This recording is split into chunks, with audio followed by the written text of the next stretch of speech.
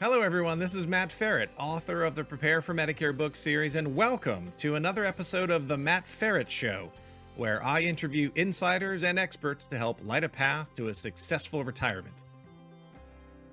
If you're listening to this podcast, put a face with a voice. Don't forget you can actually watch The Matt Feret Show on themattferretshow.com and on YouTube. When was the last time you talked to your pharmacist? And I mean really talk to them. If you're anything like me, my interactions thus far in life with pharmacists have been limited to something along the lines of, do you have any questions? And then I mutter, no. My guest today is Bryan Kiefer. Bryan is a pharmacist, but he's more than just a pharmacist. He's an independent pharmacist. And even more, he owns 3 independent pharmacies in rural Missouri, one of which was established in 1871. Another is the only pharmacy in the entire county. He also sits on the board of the Missouri Pharmacy Association. That gives him, and fortunately us, a very unique insider's perspective into not only the ever-changing role of pharmacists and pharmacies, but also of the independent pharmacy and the role independent pharmacists play in rural America. We covered a lot of territory, including the challenges of a small business competing against large pharmacy chains, and the differences in patient care, the experience of consuming healthcare in rural America, and a lot more. We touched on the industry, why his advice is to always use one pharmacy, how to actually talk to and use your pharmacist, and here's a hint, there's a lot more than just ask, do you have any questions? Make sure you listen all the way to the end because we talk about gaps in the system, and spoiler alert, Bryan told me his pharmacy catches dangerous prescription mistakes every day, why using cash or drug discount cards instead of insurance might lead to dangerous drug interactions. And the conversation wraps up with some really good advice as to how to actually use your pharmacist, and wraps up with good advice for caregivers or kids trying to help their parents with their medications. Enjoy. Bryan, welcome to the show. Hey, how you doing, Matt? All right, so I'm great, thank you. So I was already ready to get into my question. I was jumping the gun. Bryan, I'm well. Thank you for asking. You're welcome. All right, so you're a pharmacist, but you're a behind-the-counter pharmacist, but you're also a small independent pharmacy owner. That's correct, right? That is right. We have 3 of them. And you're a rural small pharmacy owner, which makes you non-chain and pretty unique, right? Yes, it does. Yeah, we got 3 pharmacies. One is the only pharmacy in the county in Southeast Missouri. There's not another pharmacy for 30 to 40 minutes away. You own pharmacies, plural, but you're behind the counter every day, right? Yeah, I'm working behind the counter and filling prescriptions and talking to patients. Yeah, I'm behind the counter. This is this is not corporate, big box, whatever you want to call it, pharmacy. This is like true, like small business, mom and pop pharmacy in rural America. Yeah, it is. Yeah, we got people coming in and asking us to do everything for them, and if they want us to, we'll take their blood pressure, we'll take their blood sugars, we'll sit down and have a conversation with them. We can help them look at their insurance plans. We can do all kinds of stuff with them.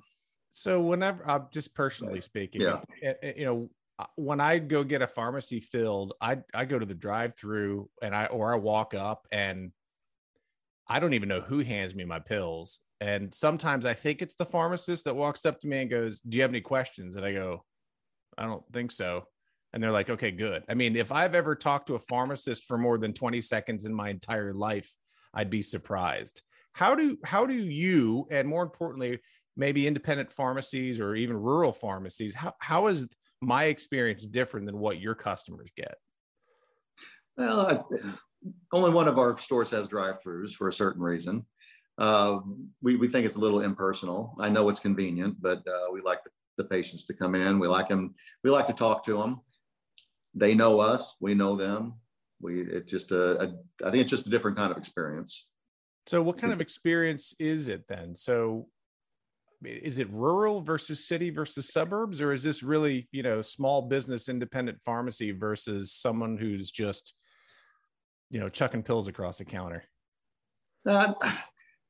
People enjoy coming in. People enjoy us taking care of them. People, a lot of them don't even want their meds synced together because they want to make sure they come in once or twice a week be able to talk to us. Some of the older people, it's part of their day. Some people come in and just sit down and have coffee. It's kind of fun. So it's kind of a community gathering place. Yeah, sometimes it is. Yeah, it's actually kind of entertaining sometimes. That's not the experience I think most people get at a pharmacy counter or at a pharmacy. No, I think the big chains, they've got a lot of metrics to meet, and they don't have time to do a lot of things. They might fill more scripts. I don't know, but I think in the rural communities and even some of the bigger ones, I think the mom and pop independent pharmacies are just more personable. Talk about independent pharmacies just for a second. And I don't need to, I don't think either one of us want to do us versus them or them versus us kind of thing. But I think about back to business, and you've got independent bookstores. I'm going to draw some parallels. They might be wrong.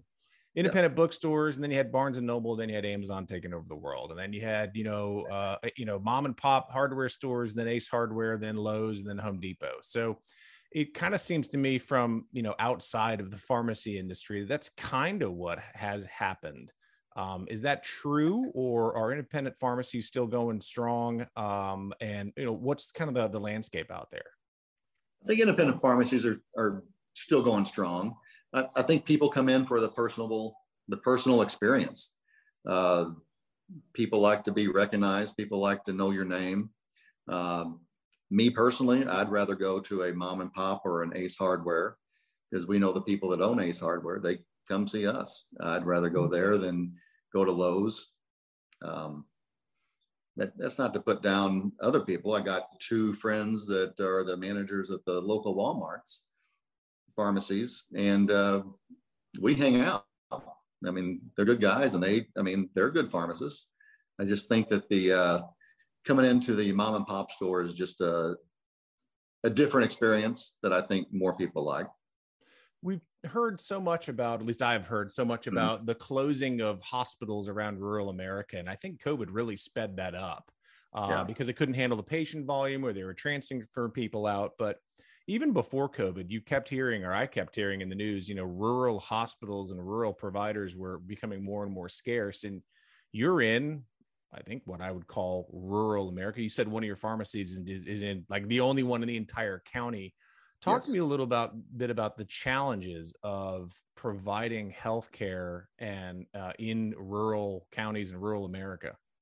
You still have to give personal service, just like if there was a competition right across the street. I don't think you should ever let your guard down on that. Always treat your customers right, treat them like family. Really, the biggest challenges we have are maybe in the wintertime when it snows or ices and we can't get deliveries of our medication in. Sometimes when it's really bad out, it's kind of nice that the local police and sheriff's departments will actually come and deliver our medicines to the patients if they can't get out. I mean, that's something you really don't see in the city. I mean, it's pretty nice. Everybody just helps each other out. It's a good experience. It's a good community. Is it more difficult? You mentioned, weather hazards, obviously, but is it more difficult to get people to come in rural counties to maintenance medications, to keep up with their scripts? Are there not pricing, but cost challenges that you have to deal with more in more rural areas? There is a lot of companies. If their insurance mandates them to go to a big chain, they can only get a few fills filled at our pharmacy. And then they're mandated to drive 30, 40 miles or 30, 40 minutes one way just to get the prescription filled when, we can do it right there, but their insurance won't allow it. Some people will opt to pay cash if it's not that expensive. And, we try to give them a good price. Bryan, so how come, I get pharmacy networks because I have insurance and I have to use certain doctors and certain hospitals and certain pharmacies. So tell me, on the pharmacy side of things, why is it that, the big box chains are usually in, or some of them are in, and not necessarily all the independent pharmacies like yours are in network? A lot of the big chain pharmacies are owned by the insurance company. They also own the pharmacy benefit managers. So they're all vertically integrated. So they pay themselves more. So they want the prescriptions and they mandate that those patients go to the big chains.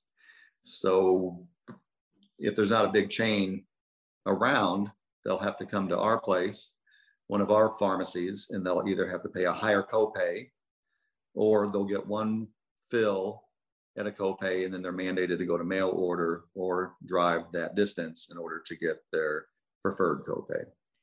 So if I live close to your independent pharmacy and the next closest in-network pharmacy is a 30 or 40-minute drive away, what can I do to call my insurance company and say, like, look, man, I want to go to this pharmacy. It's 5 minutes from my house.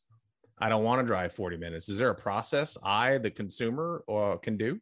Sometimes they'll provide a number on the rejection that we can get, and the patient can opt out. That's happening less and less now. So sometimes it's no. Sometimes it's, if you want your insulin, you need to go drive 40 miles one way to go get it because they won't cover it at our pharmacy. Or you can use mail order and then it gets shipped in the mail. And if it's freezing, it could freeze, it make it inactive. Or if it's 100 degrees outside and it sits in your mailbox all day or on your front porch, same thing. You got these temperature excursions that the medications are being subject to. And, just look at the COVID tests that the government are sending out right now, and people are freaking out and they're saying they're not working because of the temperature excursions. And it's like, well, they've been doing that with medicine for years and we've been complaining about it, but God forbid a COVID test get cold. It doesn't work. So yeah, it's just kind of a sad situation because some of these people, people don't believe us, but some of these people don't have transportation. They have a bus that comes around and gets them and takes them to their house and back. And that's what they have. They'll have to rely on another family member or something else to go to the nearest chain store to pick it up.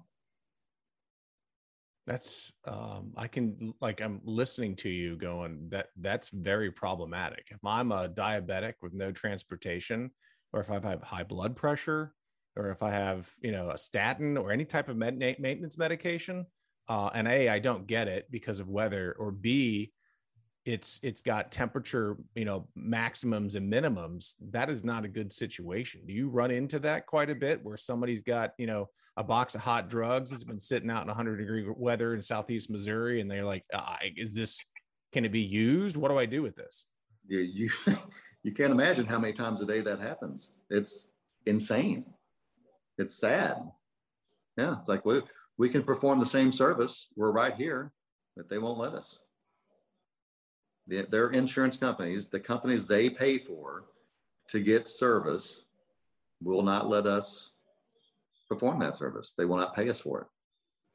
Now, on certain statin drugs, certain blood pressure medicines, a lot of them are very inexpensive and they can buy them without too much penalty through us just at a cash price. But, insulin, my God, it's been on the market forever and it's insane. But the problem with paying something for cash price is that your insurance company doesn't know you're filling the script typically, right? So, for instance, I know Medicare, a little bit. Yeah. If people use things like GoodRx or a discount card, or, come to your pharmacy and just lay out cash for a prescription, the insurance company doesn't know it. So when you're going through the stages of a Medicare situation, Medicare Part D has 4 stages, and you have to go through, a deductible and a co-insurance, then a gap, and then a big old co-insurance. Like if you're paying cash to you in your pharmacy, the insurance company doesn't know you're filling it. So you actually don't get credit. If your deductible is $500, yeah, and the drug costs $10, you pay out of your pocket or use like a discount card, like, what I mean? Yeah. Like the insurance company still shows $500 is your deductible, not $490, because they don't know you filled it. Yeah. Also, correct. The insurance company, if they see the doc is telling you to go get the $10 drug, they're to keep hammering you to go get that prescription filled, right? So they can keep you healthy. So there's a whole bunch of problems with this whole like paying cash, insurance not covering it, discount card thing. Is that correct? Yeah, that is correct. Yeah. So I know I already asked it again, but I'm going to ask it one more time, and maybe the answer is the same. But what do I do if I'm living in rural America and I got 30-minute, 40-minute drive and I can't get there? I mean, can I call my insurance company and beg? Can you help me? Can the pharmacy help me? How's this work?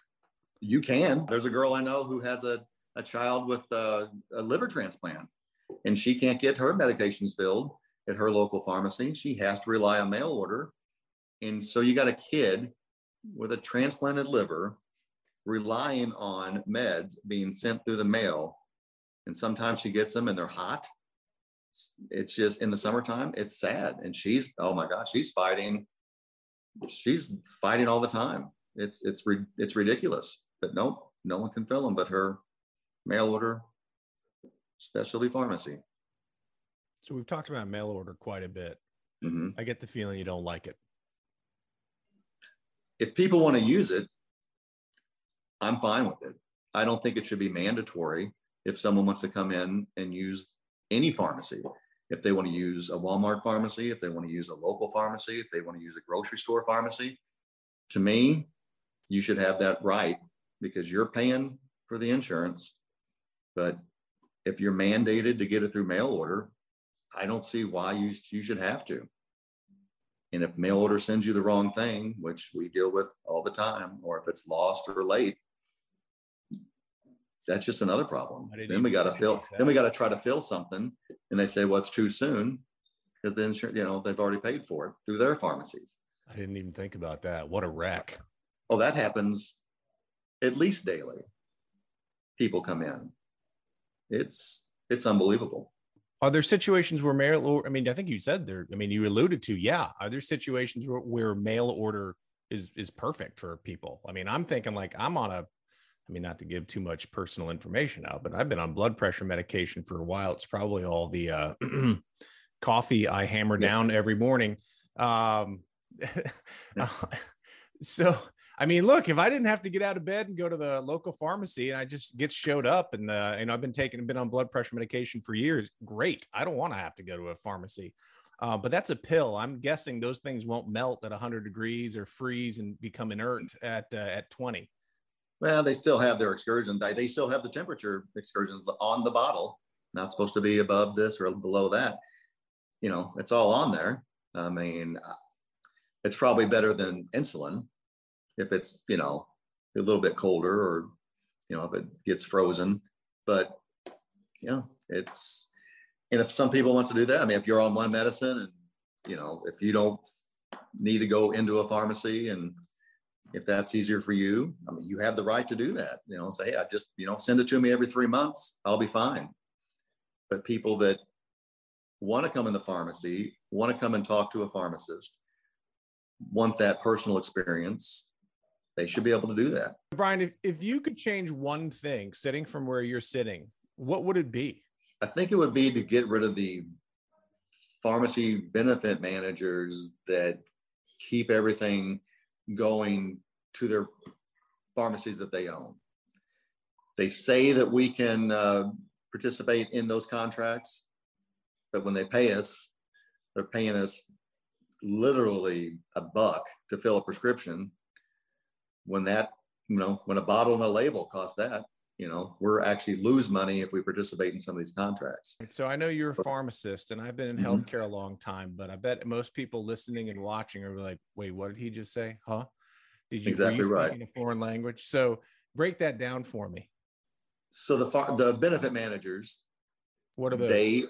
The pharmacy benefit managers, they're the middlemen between the payer and the patient. So the insurance company. So you got an insurance company and then I'm insured, and the pharmacy benefit managers are somewhere in the middle of here. Is that what you're saying? Yeah. They say that they're negotiating drug prices to keep everything low. Okay. So, and then they get rebates back on brand name meds. So if you're on a brand name medication and it's not covered, it's because they're not getting a rebate back on it. So you have to play their game.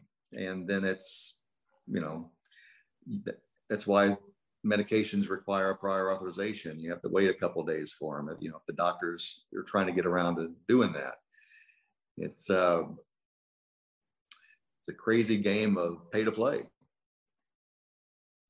So what would you change? So, I mean, I'll just let me play devil's advocate for a second. Yeah. You, I'm sure, as an independent pharmacy owner, have the ability to sign on with insurance companies to say, yeah, we want to be in network. And for that, typically what happens in healthcare, right? If you say I'm in network, you agree to predetermined rates. So if a doctor's visit is $100 and you want to be in the network of the insurance company, maybe you say, okay, well, you've got 10,000 people in my county that are in, on your insurance company plan. I'll only charge 80 in exchange for volume. So they say, like, I'll provide a discount, from off my normal rates, because I will have access to all 10,000 of your health insurance members. So yes, I'm assuming it's the same or similar way with pharmacies. No? It is the same way with pharmacies, pretty much. They set our prices, and it's usually numbers and letters that don't make sense. It's average wholesale price and maximum allowable costs, and it's not just a flat fee. It's you got to find the cheapest medication somewhere in order to even make a small profit on some of these things. They know the cheapest price of a drug, and they will pay you on that. So you have to go find this, wherever they're finding this cost at. They don't update their lists like they should, their pricing lists. So, sometimes we're either breaking even on a medication before even labeling it or putting in a bottle. Sometimes we make a quarter. So a lot of times we can't even fill those scripts. It's ridiculous. So you're saying when the insurance company and or a pharmacy benefit manager that handles specifically pharmacies, Mm-hmm. when they offer you a contract to be in network, if I'm reading between the lines, they're not paying you enough to do business. Doesn't make sense. It doesn't make sense at all. Yeah. We have to close the door. How can you fill a script for a quarter when you have, payroll and utilities and a bottle and a label and time involved, keeping that script for 10 years and somewhere in case you get audited on it. I mean, there's all kinds of things involved, and you can't do that for a quarter.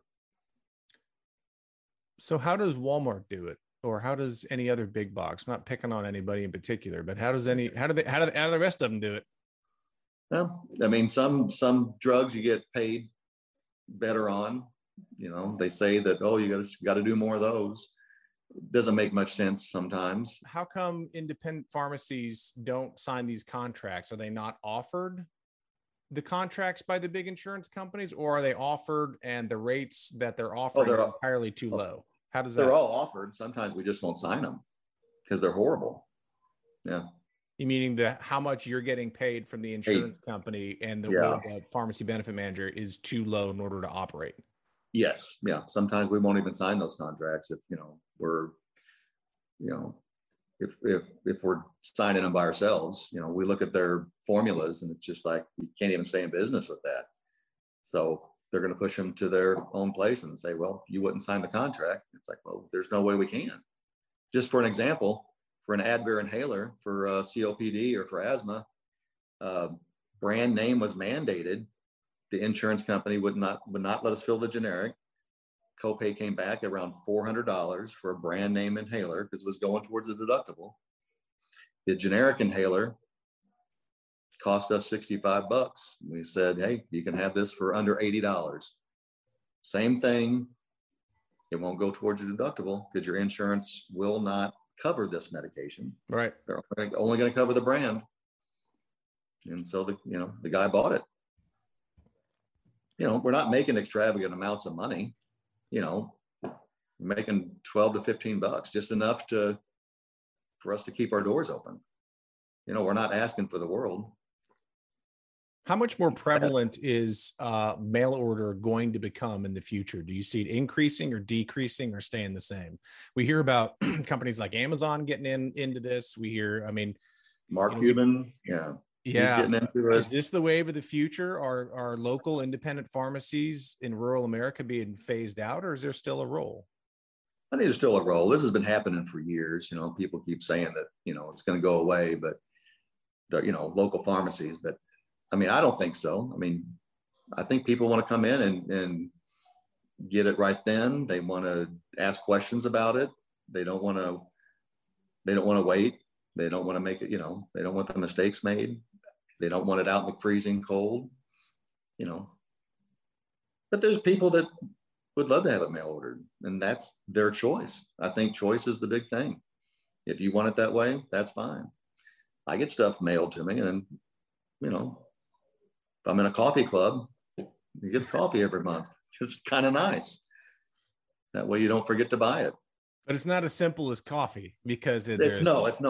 It's Let's say this can keep you alive. That's exactly right.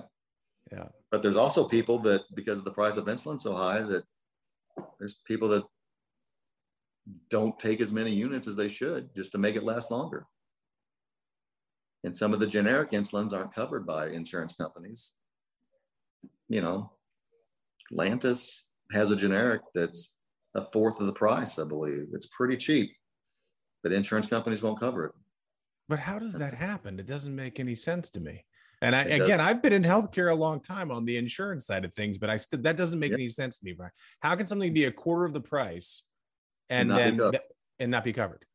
Because they don't get rebates back on it. So why, if they're not going to make money off rebates, why put it on the formulary? Even if it's generic, just like that Advair inhaler, same thing. What else should I have asked, given our audience, that I didn't?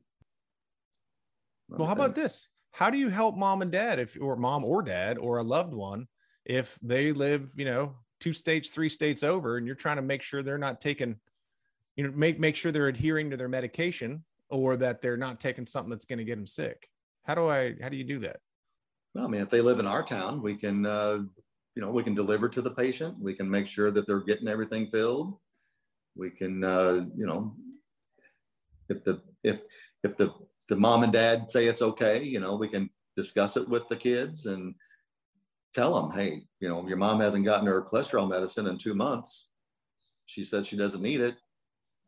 What do we do? But of course, we have to jump through the HIPAA hoops and make sure we're not doing anything wrong, as long as the mom and dad say that, hey, that's,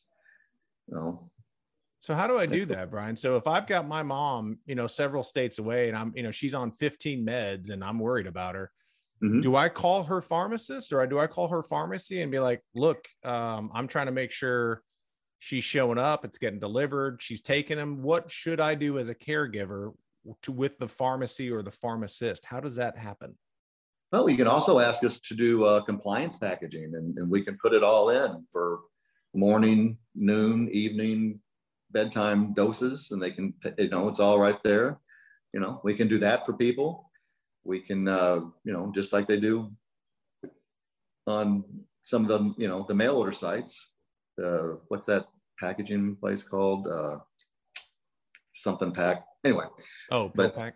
Pill Pack. Yeah. We can do the stuff just like Pill Pack, put it in, different times of the days, put all their medicines in one thing, and they can take it all, make sure they're compliant.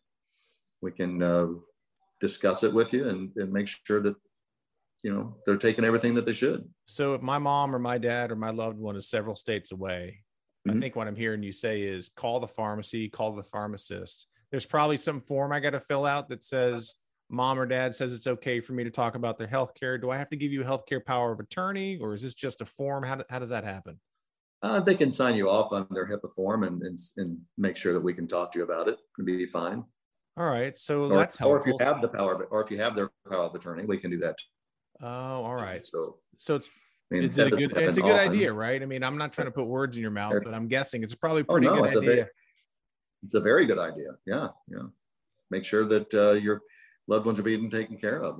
Find the local pharmacy there that will deliver to your mom and dad, that can put it in compliance packaging and make sure that they take it every month.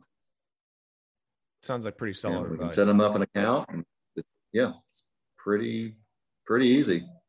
We do it all the time. A lot of people I don't think a lot of people know that, Brian. Don't know.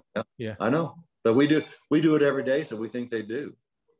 So we can probably be educated more on it too. make sure that we're doing everything that we can. Thank you very much for the time, Bryan. This has been awesome. You're welcome. Anything else that I should have asked that I didn't? I don't think so. I mean, if I come up with it, we can do another show. That sounds awesome. I can't wait. Thanks very much. Have a great day, man. Hey, buddy. Good seeing you. Thank you. All right. Thanks, Bryan. My thanks to Bryan Kiefer for a really interesting peek into the wild and wonderful world of pharmacy and pharmacists. Check out the show notes and websites discussed during the show at themattferretshow.com. And of course, please subscribe to the podcast on your podcast platform of choice. I'd also really appreciate it if you'd subscribe to the Matt Ferret Show YouTube channel, which you can get to through themattferretshow.com or just by searching for The Matt Ferret Show on YouTube. Until next time, to your wealth, wisdom, and wellness, I'm Matt Ferret, and thanks for tuning in. The Matt Ferret Show, related content, publications, and MF Media LLC is in no way associated, endorsed, or authorized by any governmental agency, including the Social Security Administration, the Department of Health and Human Services, or the Centers for Medicare and Medicaid Services. The Matt Ferret Show is in no way associated with, authorized, approved, endorsed, nor in any way affiliated with any company, trademark names, or other marks mentioned or referenced in or on The Matt Ferret Show. Any such mention is for purpose of reference only.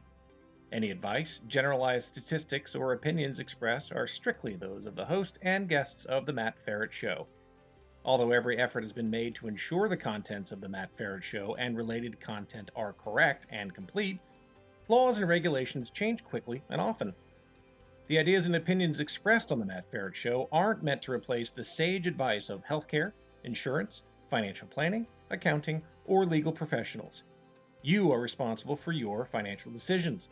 It is your sole responsibility to independently evaluate the accuracy, correctness, or completeness of the content, services, and products of, and associated with, The Matt Ferret Show, MF Media LLC, and any related content or publications.